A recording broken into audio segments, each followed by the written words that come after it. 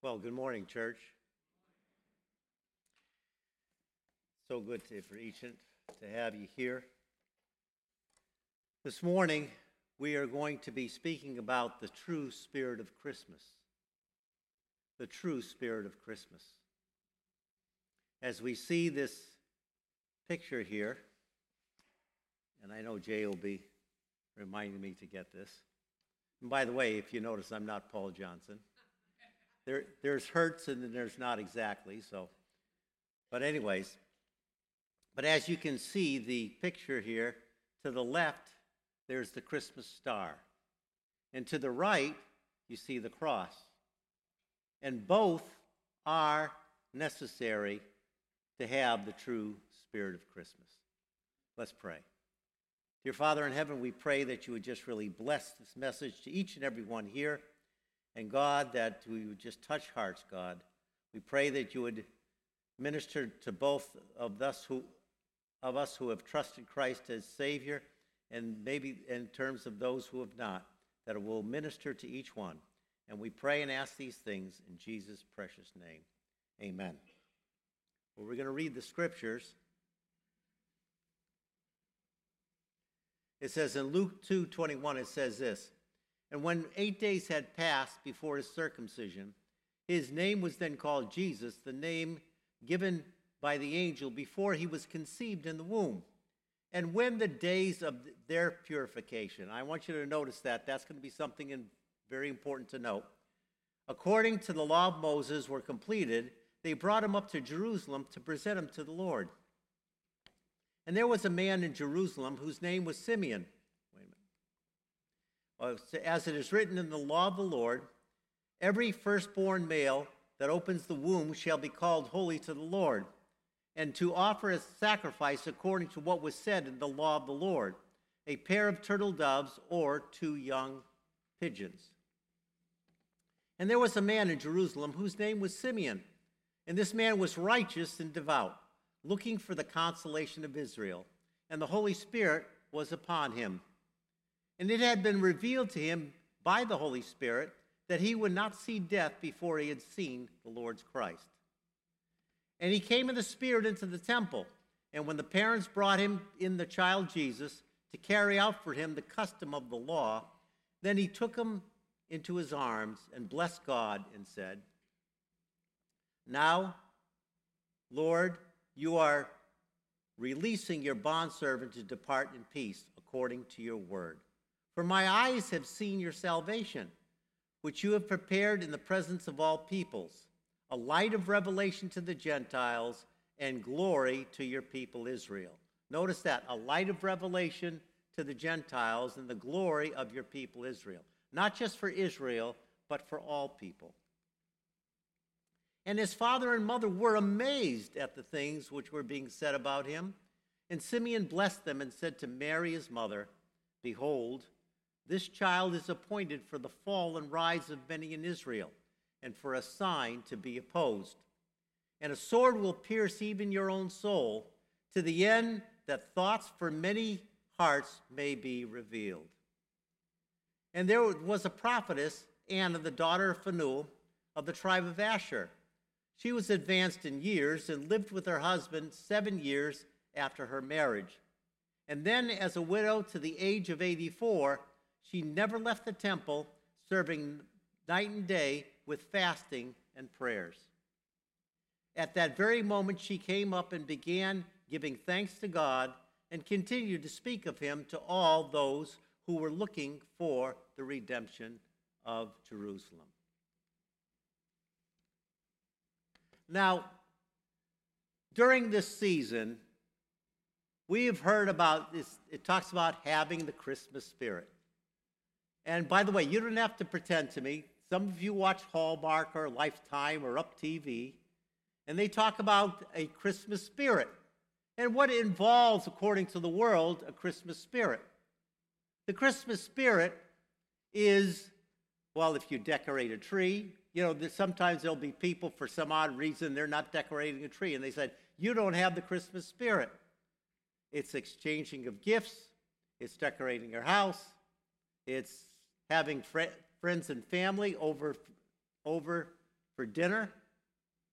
And this all embodies, and even maybe doing some nice things, because after all, it's the season of Christmas. And the world, and you may even think, some people may even have a manger. And they say that is the Christmas spirit. However, that is not the true spirit of Christmas. And we're going to talk about what it takes to have the true spirit of Christmas. We as believers, we always say this: Jesus is the reason for the season, correct? When you say Jesus is the reason, that word reason we need to define why Jesus is the reason for the season.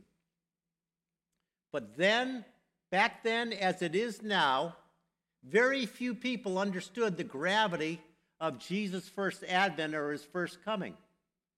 There was, of course, God. There was the angels. There was Mary and Joseph. There were the shepherds. There were the magi. But very little else. And so it is today. Very few know. They may have the Christmas spirit, but they do not have the true spirit of Christmas.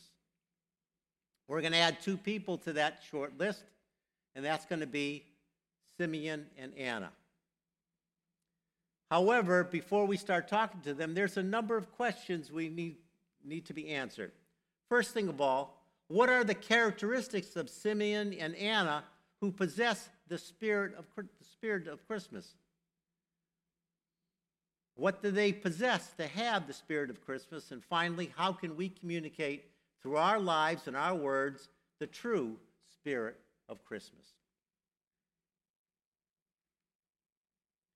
First thing of all, we're going to talk about the characteristics. Now, Simeon, which means God receiver, there was a couple of things that were characteristic about Simeon. Number one, he was devout. It says, and there was a man in Jerusalem by the name of Simeon, and he was devout. He was righteous. So what does righteous mean? Righteous actually means just in the eyes of God, equitable in character, innocent and holy. In other words, this was the attitude that was in his heart. And then it said he was devout. It says Simeon, and he says he was righteous and devout. Devout actually meant cautious. He wasn't careless with his relationship with God. He was what you call circumspect. This meant watchful and discreet. Also, he was God-fearing and he was pious. These are qualities that we should possess as well, right? We shouldn't be careless in our relationship with God. And these are some of the characteristics that Simeon had. Also, he was spiritually vigilant. He was looking for the consolation of Israel. This word, looking for, a more correct word to saying is that he was waiting for. He was waiting for it expectantly. Now, it's a very interesting thing is we know the Christmas story, right? That Joseph and Mary went to Bethlehem, and they traveled from Nazareth to Bethlehem because of registration and the taxes. The question is, why would they come to Jerusalem after traveling all that way? It was about a 5-mile trek from Bethlehem to Jerusalem. So why would they come to the temple? And that we're going to see how the sovereignty of God played in all of these things.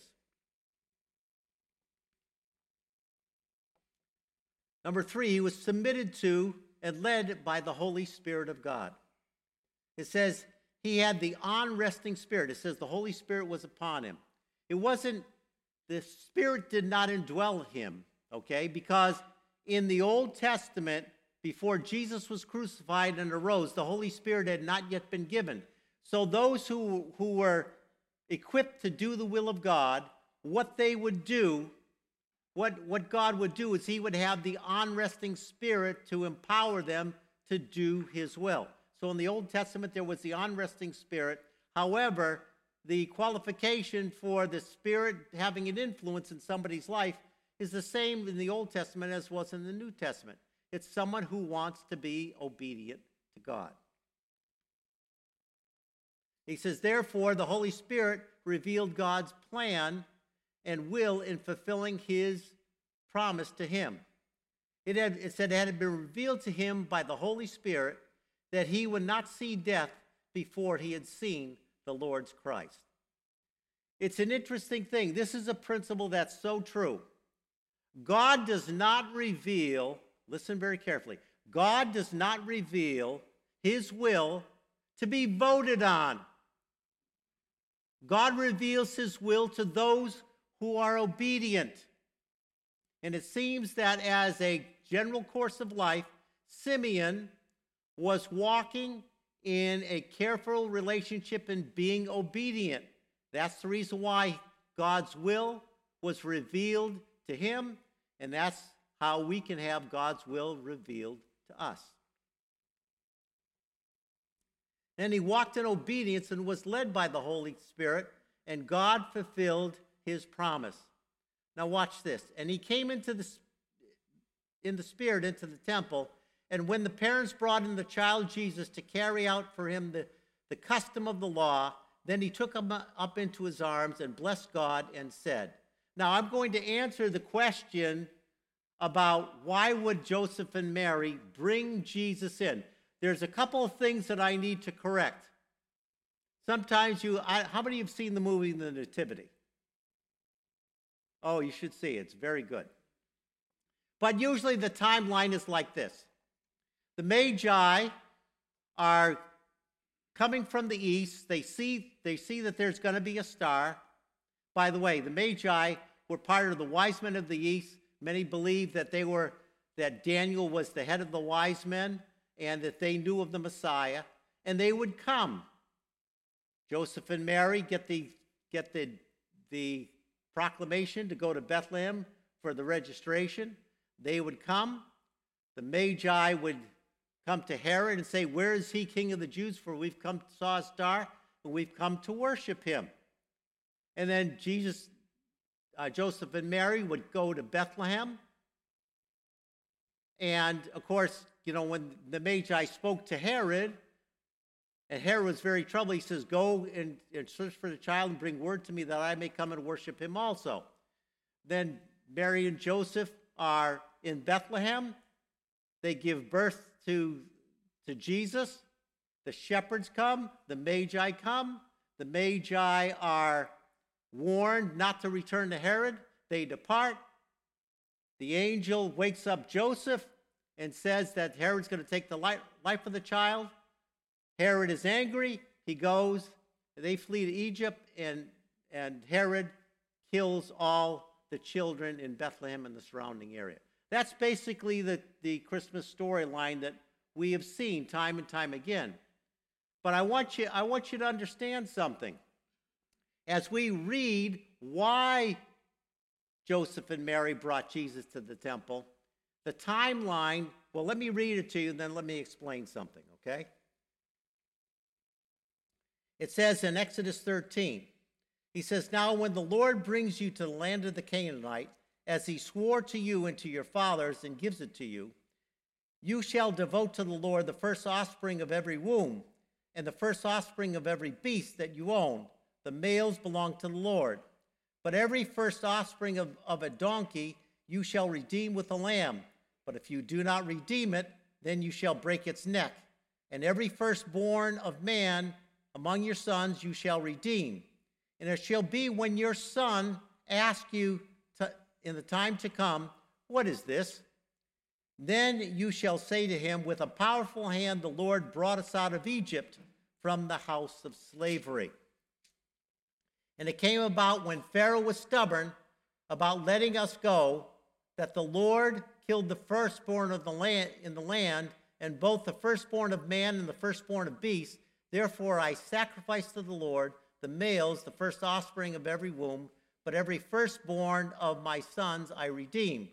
So it shall be, serve as a sign on your hand and your phylacteries on your forehead, for with a powerful hand the Lord brought us out of Egypt." So this commemorates This commemorates the time of Passover when he killed the firstborn of the Egyptians but spared those of Israel.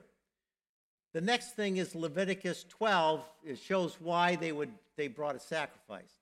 He says, "Then the Lord spoke to Moses, speak to the sons of Israel, saying, when a woman gives birth and bears a male child, then she shall be unclean for 7 days.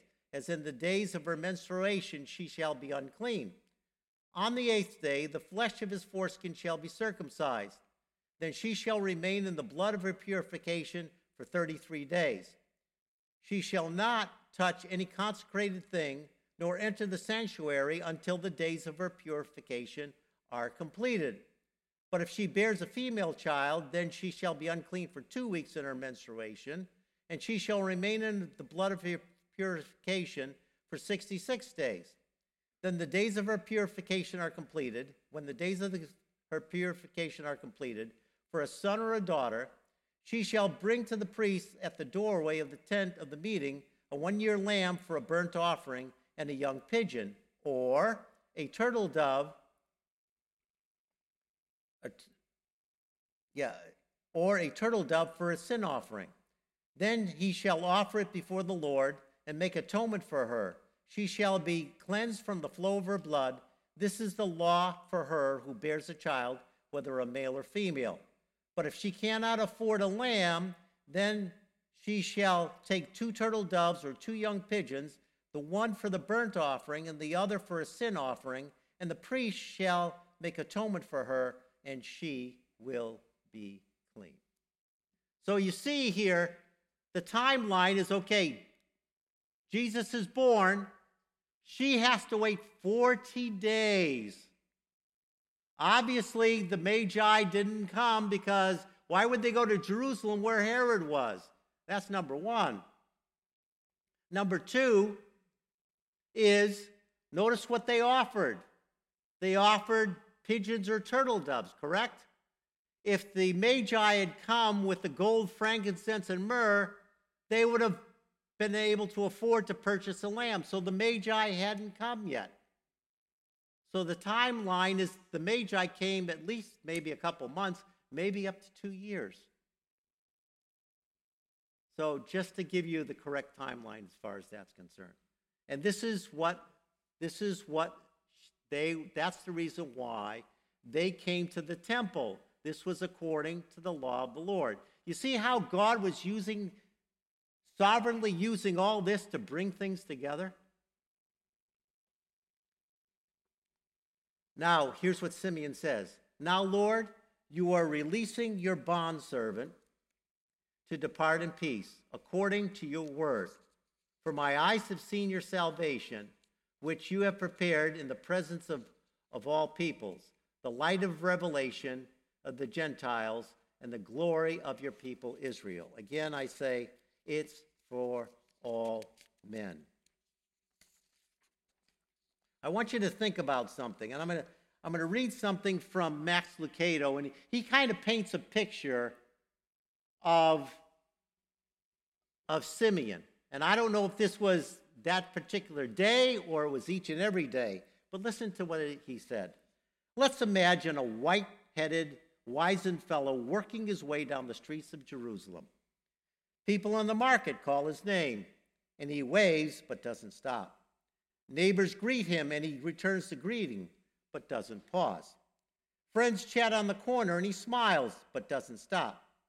He has a place to be, and he hasn't time to lose. Simeon, the man who knew how to wait for the arrival of Christ, the way he waited for the first coming, is a model for how we should wait for the second coming." Simeon's one incredible moment occurs 40-plus days after the birth of Jesus. Joseph and Mary have brought their son to the temple. It's a day of sacrifice, a day of dedication. But for Simeon, it's a day of celebration. It also says he was living in the expectation of salvation of Israel. He watched and waiting for the restoration of Israel. Simeon is a man on tiptoe, wide-eyed, and watching for the one who will come to save Israel. This again meaning waiting forwardly or expectantly. The grammar is poor, but the image is great. Simeon was waiting, not demanding, not hurrying. He was waiting. But he was waiting with anticipation, calmly, expectantly, eyes open, arms extended, searching the crowd for the right face and hoping the face would appear today. In the end, the prayer of Simeon was answered. Amen.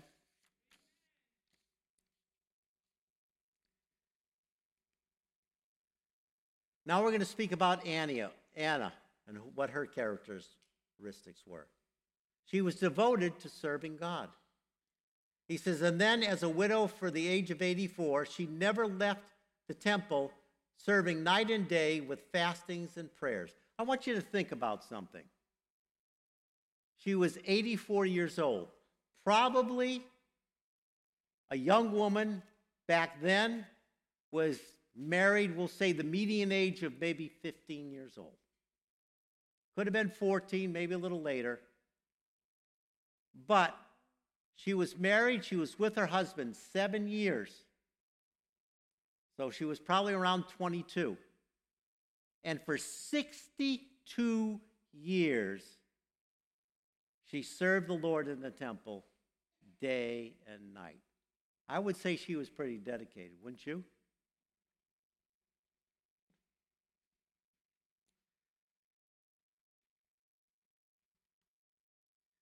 She was also a prophetess. Now, I bring this out because of the fact that it says there was a prophetess, Anna, the daughter of Phanuel of the tribe of Asher. And the interesting thing is a prophetess would be like a prophet who would speak the will and the word of God. So as a result, obviously, she was walking in a life that honors God. Because obviously, God wouldn't speak through a prophet that is disobedient and dishonorable.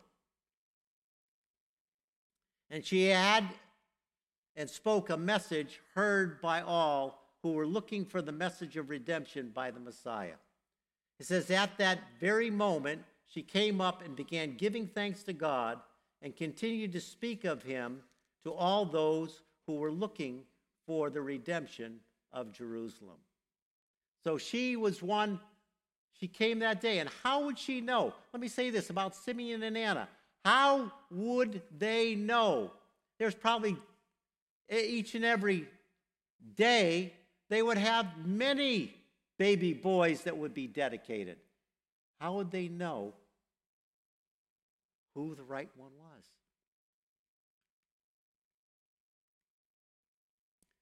Now we're going to answer the question, what did they possess to have the spirit of Christmas? Well, first thing of all, both Simeon and Anna had the Holy Spirit. We see this directly spoken of with Simeon. It says, and there was a man in Jerusalem whose name was Simeon, and the Holy Spirit was upon him. Obviously, he had the Holy Spirit. And it says, and it had been revealed to him by the Holy Spirit that he would not die until he had seen the Lord's Christ. So the Spirit was upon him. The Spirit revealed this to him, and when he came to the temple, he came in the Spirit into the temple. Again, looking for, we don't know the third statement here. We don't know if it was that particular day or this was just about each and every day of his life. Anna is more inferred here because it doesn't say it directly, but it says, and there was a prophetess Anna, the daughter of Phanuel of the first tribe of Asher. Again, she would have to have the Holy Spirit in order to speak the will and the word of God. And it says she never left the temple, serving night and day with fastings and prayers.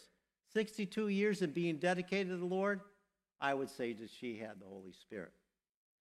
And in 38, at the very moment she came up and began giving thanks to God and continued to speak of him. And of course, obviously, to find the right baby boy, she would have had to have the Holy Spirit. They were both devoted and looking to the Lord for guidance. Notice Simeon. He was righteous and devout, looking for the consolation of Israel. And it had been revealed to him by the Holy Spirit that he would not see death before he'd seen the Lord's Christ.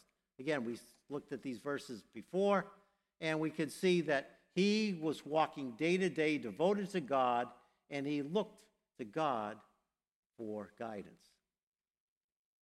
And Anna, it says there was a prophetess named Anna, and he says she never left the temple, serving day and night with fastings and prayers. She was devoted, and obviously she was looking to God for guidance, because it says at that very moment she came up and began giving thanks to God and continued to speak of all of those who were looking for the redemption of Jerusalem.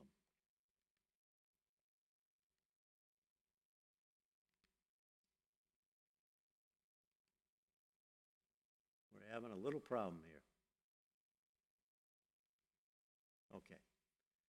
So the messages of Simeon and Anna were but a continuation of the previous and following messages. We see Gabriel speaking to Mary and saying that you're going to have a child, and it's going to be virgin born, and he's going to be called the Son of God. And also we see the Magi when they came, and they gave gifts of gold, frankincense, and myrrh. Gold, and this represented Jesus' ministry and who he was. Gold for the King of Kings. Frankincense for the priest of priests. And myrrh to represent the sacrifice. What an impact. I mean, this baby was going to be the sacrifice. Finally, how can we communicate through our lives and our words the true spirit of Christmas? Well, we need to have the Holy Spirit through salvation and be filled or controlled by the Holy Spirit. We have to recognize our previous condition. In our previous condition in Ephesians 2:1, it says, "And you were dead in your trespasses and sins, and he made us alive together with Christ. By grace you have been saved." And in Ephesians 2:8, it says, "By grace you have been saved through faith, and that not of yourselves. It is the gift of God, not of works, lest anyone should boast." If anyone hears this on the internet, or perhaps some of you here who have not received Jesus Christ, you say, "Listen, I have the Christmas spirit, and I think I'm a good person.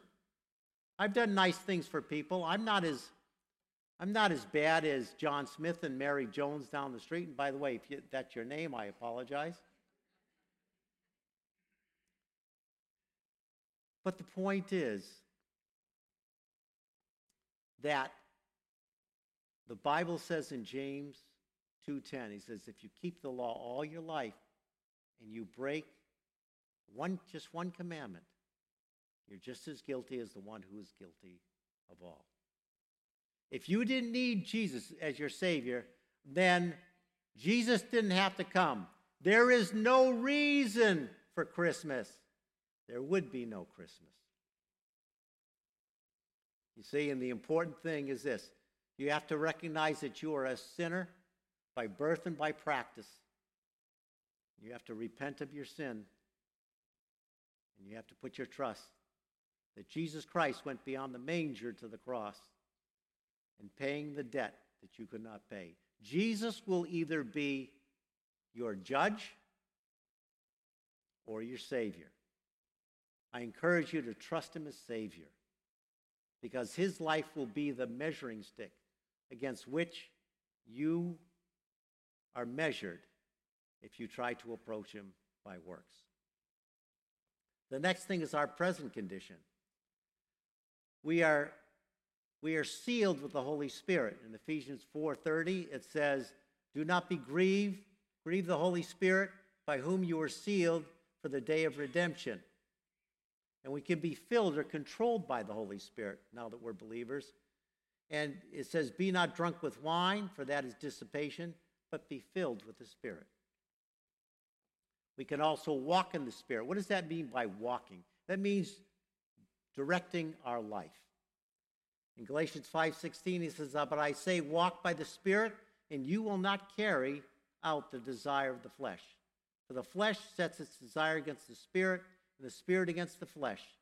And these are contrary to one another, so that you may not be able to do the things you please. And we can also be led by the Spirit, just like Simeon was, led by the Spirit, where you are, it says, if you're led by the Spirit, you are not under the law.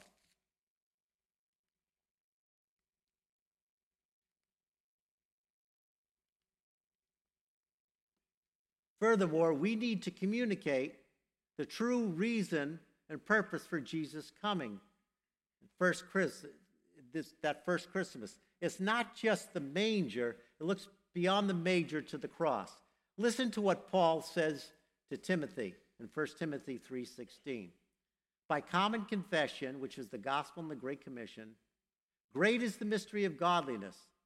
He who was revealed in the flesh was vindicated in the Spirit, seen by angels, proclaimed among the nations, believed on the world, and taken up into glory.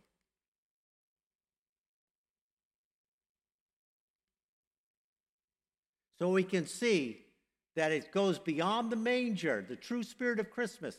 It goes beyond the manger, but it goes to Jesus where he says this, that during his life, he said, the Son of Man came not to be ministered unto, but to minister and to give his life a ransom for many. He would also say, as we see in that picture of him going to the cross, to this end I was born. But it goes beyond that.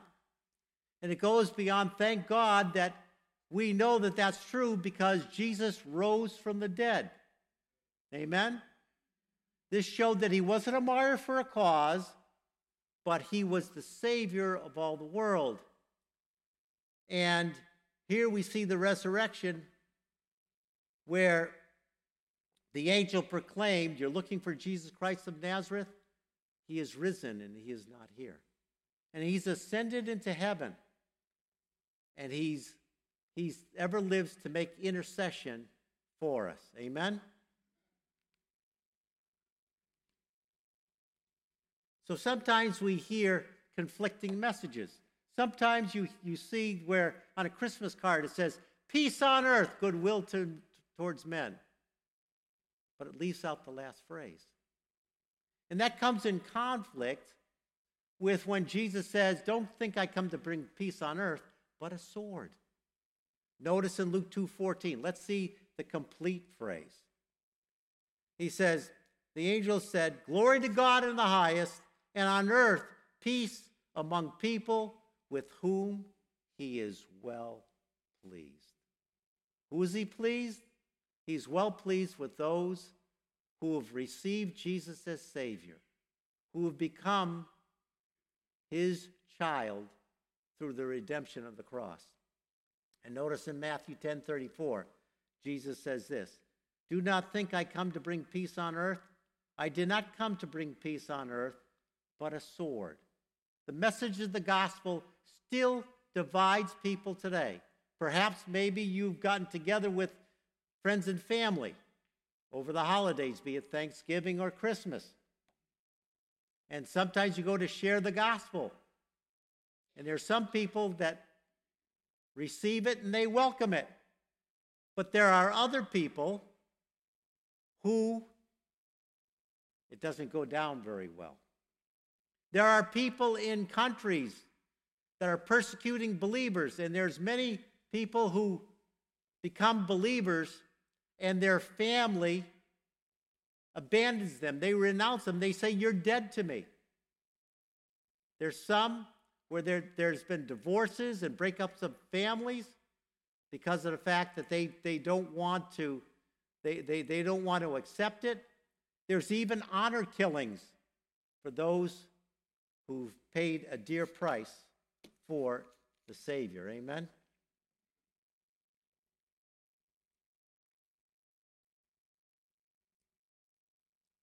So, it's an interesting thing that Simeon also said. He said that this child will be for the rise and fall in many in Israel, and will be a sign to be opposed. What does that mean? What does it really mean? Well, I want to give a little scenario here. Jesus is going into Jerusalem, and in Luke 13:34, listen to what he says. "Oh, Jerusalem, Jerusalem, the city that kills the prophet and the stones those sent to her. How often I wanted to gather your children together, just as the hen gathers her brood under her wings, and you would not have it. Behold, your house is left to you desolate, and I say to you, you will not see me until the time comes when you say, blessed is he who comes in the name of the Lord." It's interesting, on Palm Sunday, what did they say when he was entering Jerusalem? Hosanna, blessed is he who comes in the name of the Lord. The question is, was it fulfilled? No, it wasn't. Because in Psalm 118, 25 to 29, let me just read this for you.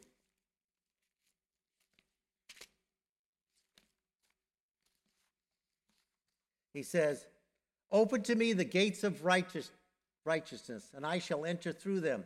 I shall give thanks to the Lord. This is the gate of the Lord. The righteous shall enter it, and I will give thanks to you, for you have answered me. You have become my salvation." It talks about the stone which the builders rejected has become the cornerstone. This is the Lord's doing, and it's marvelous in your eyes. This is the day that the Lord has made. Let us rejoice and be glad in it. O Lord, Hosanna, or save now, we beseech you. We beseech you, do send prosperity. Blessed is he who comes in the name of the Lord. We have blessed you from the house of the Lord. The Lord is God, and has given his light. Bind the sacrifice with cords to the horns of the altar. You are my God, and I give thanks to you, for you are my God, and I extol you. Give thanks to the Lord, for he is good, for his loving kindness is everlasting. This speaks of two things. This speaks of the deliverance of Israel from its outward enemies, but it also talks about the deliverance from their greatest inward enemy, and that's sin. And that's why it says, bind the sacrifice to the altar. They accepted the first part, but they didn't accept the last part. In Luke chapter 20, the Pharisees come to Jesus. And they said, by what authority do you do these things? And he said, I will answer that if you answer my question. The baptism of John, was it of God or of men? And they thought, well, if we say it's of God, they said, well, why didn't you believe him? But if they say it's of men, he says, then the crowd will come against us. So they says, we do not know. He says, neither will I tell you these things. And it was very interesting. Jesus gave a parable to the people. And he talked about a owner of a vineyard. And he rents it out to vine growers. And he, at the end of the harvest, he was expecting for them to actually give him a portion of the produce. So he sends his servants to collect it, and they beat some, they killed others. So he says, I'll send my son. Surely they'll respect my son.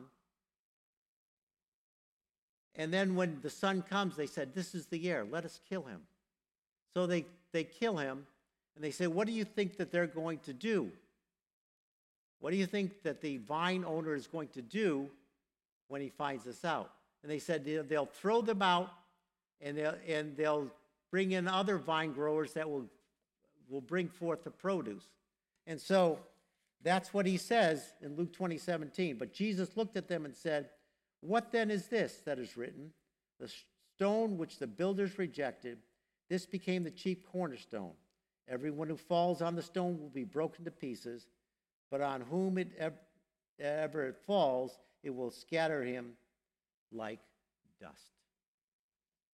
You see, when you have the true spirit of Christmas, and you're trying to communicate this true spirit of Christmas, you can expect that there's going to be resistance. There's going to be those who will reject. the chief cornerstone. But we have to be faithful in proclaiming it. So in conclusion, as I said before, many will have the Christmas spirit, but few will have the true spirit of Christmas. All those other things are fine to enjoy, but we as believers need to portray the true spirit of Christmas in keeping the coming of Christ and why he came the center of Christmas, and as we share the gospel. Because it's beyond the manger and it goes to the cross. That's why Jesus came. And let me say this to those who do not know Christ as Savior. It says, who have never trusted Christ, will you receive his precious gift to you this Christmas? Many here, perhaps yesterday, maybe over the coming days, you will exchange gifts. And God has an exchange. I don't know what we give him as a gift, but what he gives us is a gift. In 2 Corinthians 5:21, it says, he that knew no sin became sin, that we might be made the very righteousness of God in him. What happens? What we give him is our sin.